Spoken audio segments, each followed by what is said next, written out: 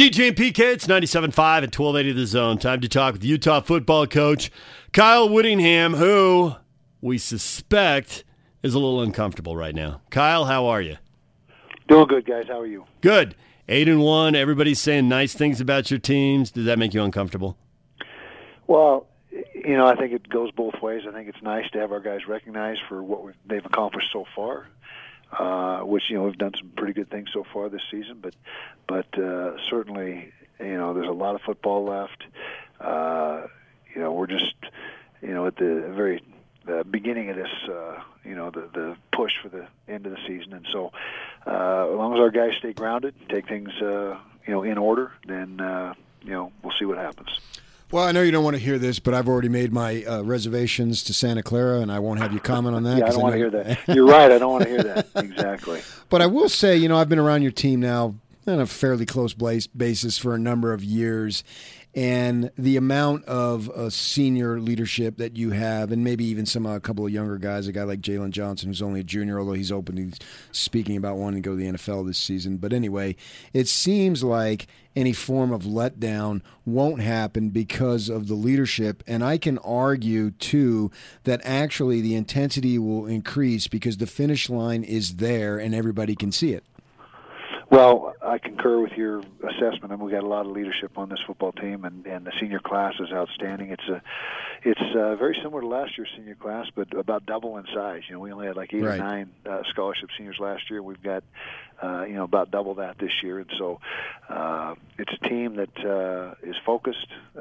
They know how to practice and watch film and do all the things you need to do Monday through Friday to get ready for a game. And you're right. There's starting to be things are starting to come into focus a little bit, as the season wears on, and what the possibilities are. But what you got to do, and again, is just focus on getting, being 1-0, each particular week, and that's got to be your mindset. Otherwise, bad things usually happen. So how much are you getting ahead on UCLA? How much you've watched Joshua Kelly run the ball? Because it seems like he's got almost, not quite, but almost 500 yards in the last 3 games. They've won them all, and it seems like that's driving everything for them right now.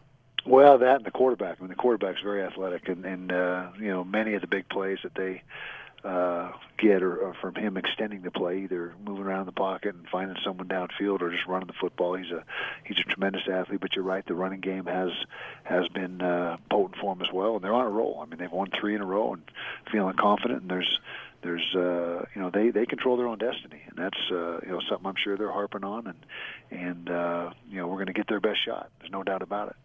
You spoke on Monday that the time off will give Tyler Huntley an opportunity to get 100% healed.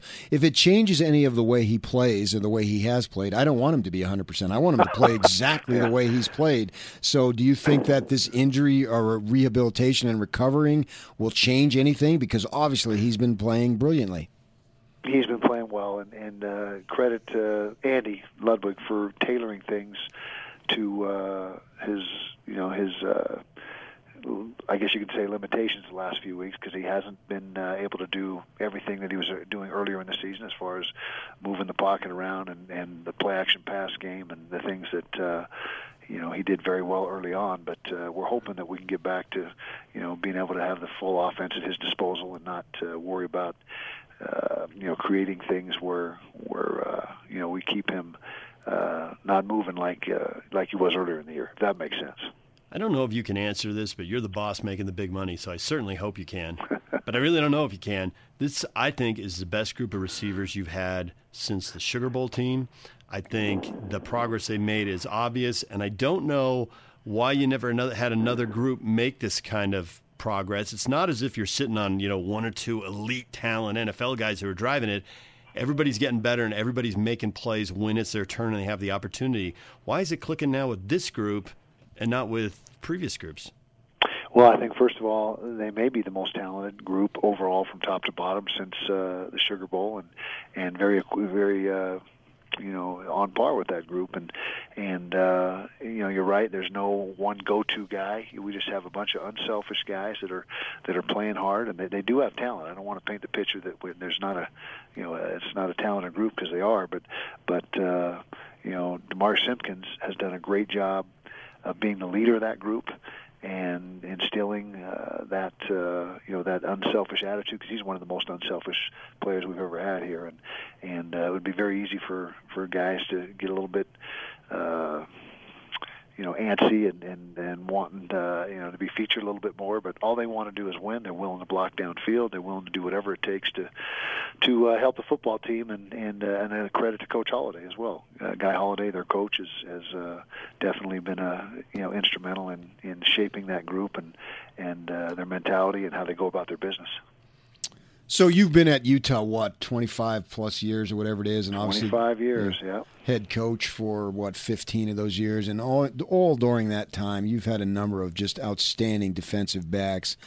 And I want to argue that Jalen Johnson is the best of them, and I also want to argue that he's going to be an outstanding pro.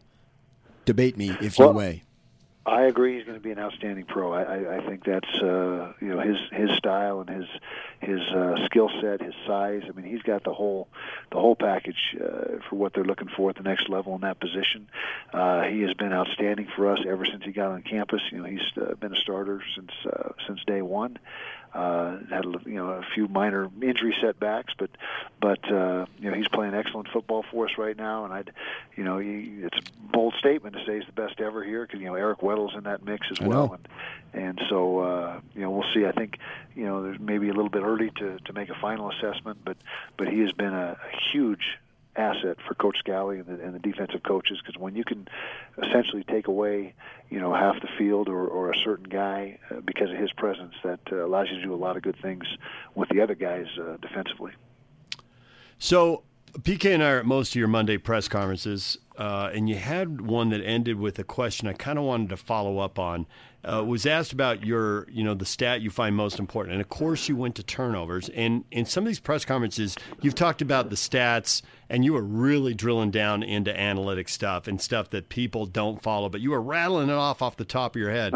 So when you get beyond the final score and beyond the turnovers, what are a couple of things you really focus on that determine winning and losing? Because, there's some hardcore Ute fans out there who'd like to follow along right with you watching that kind of stuff.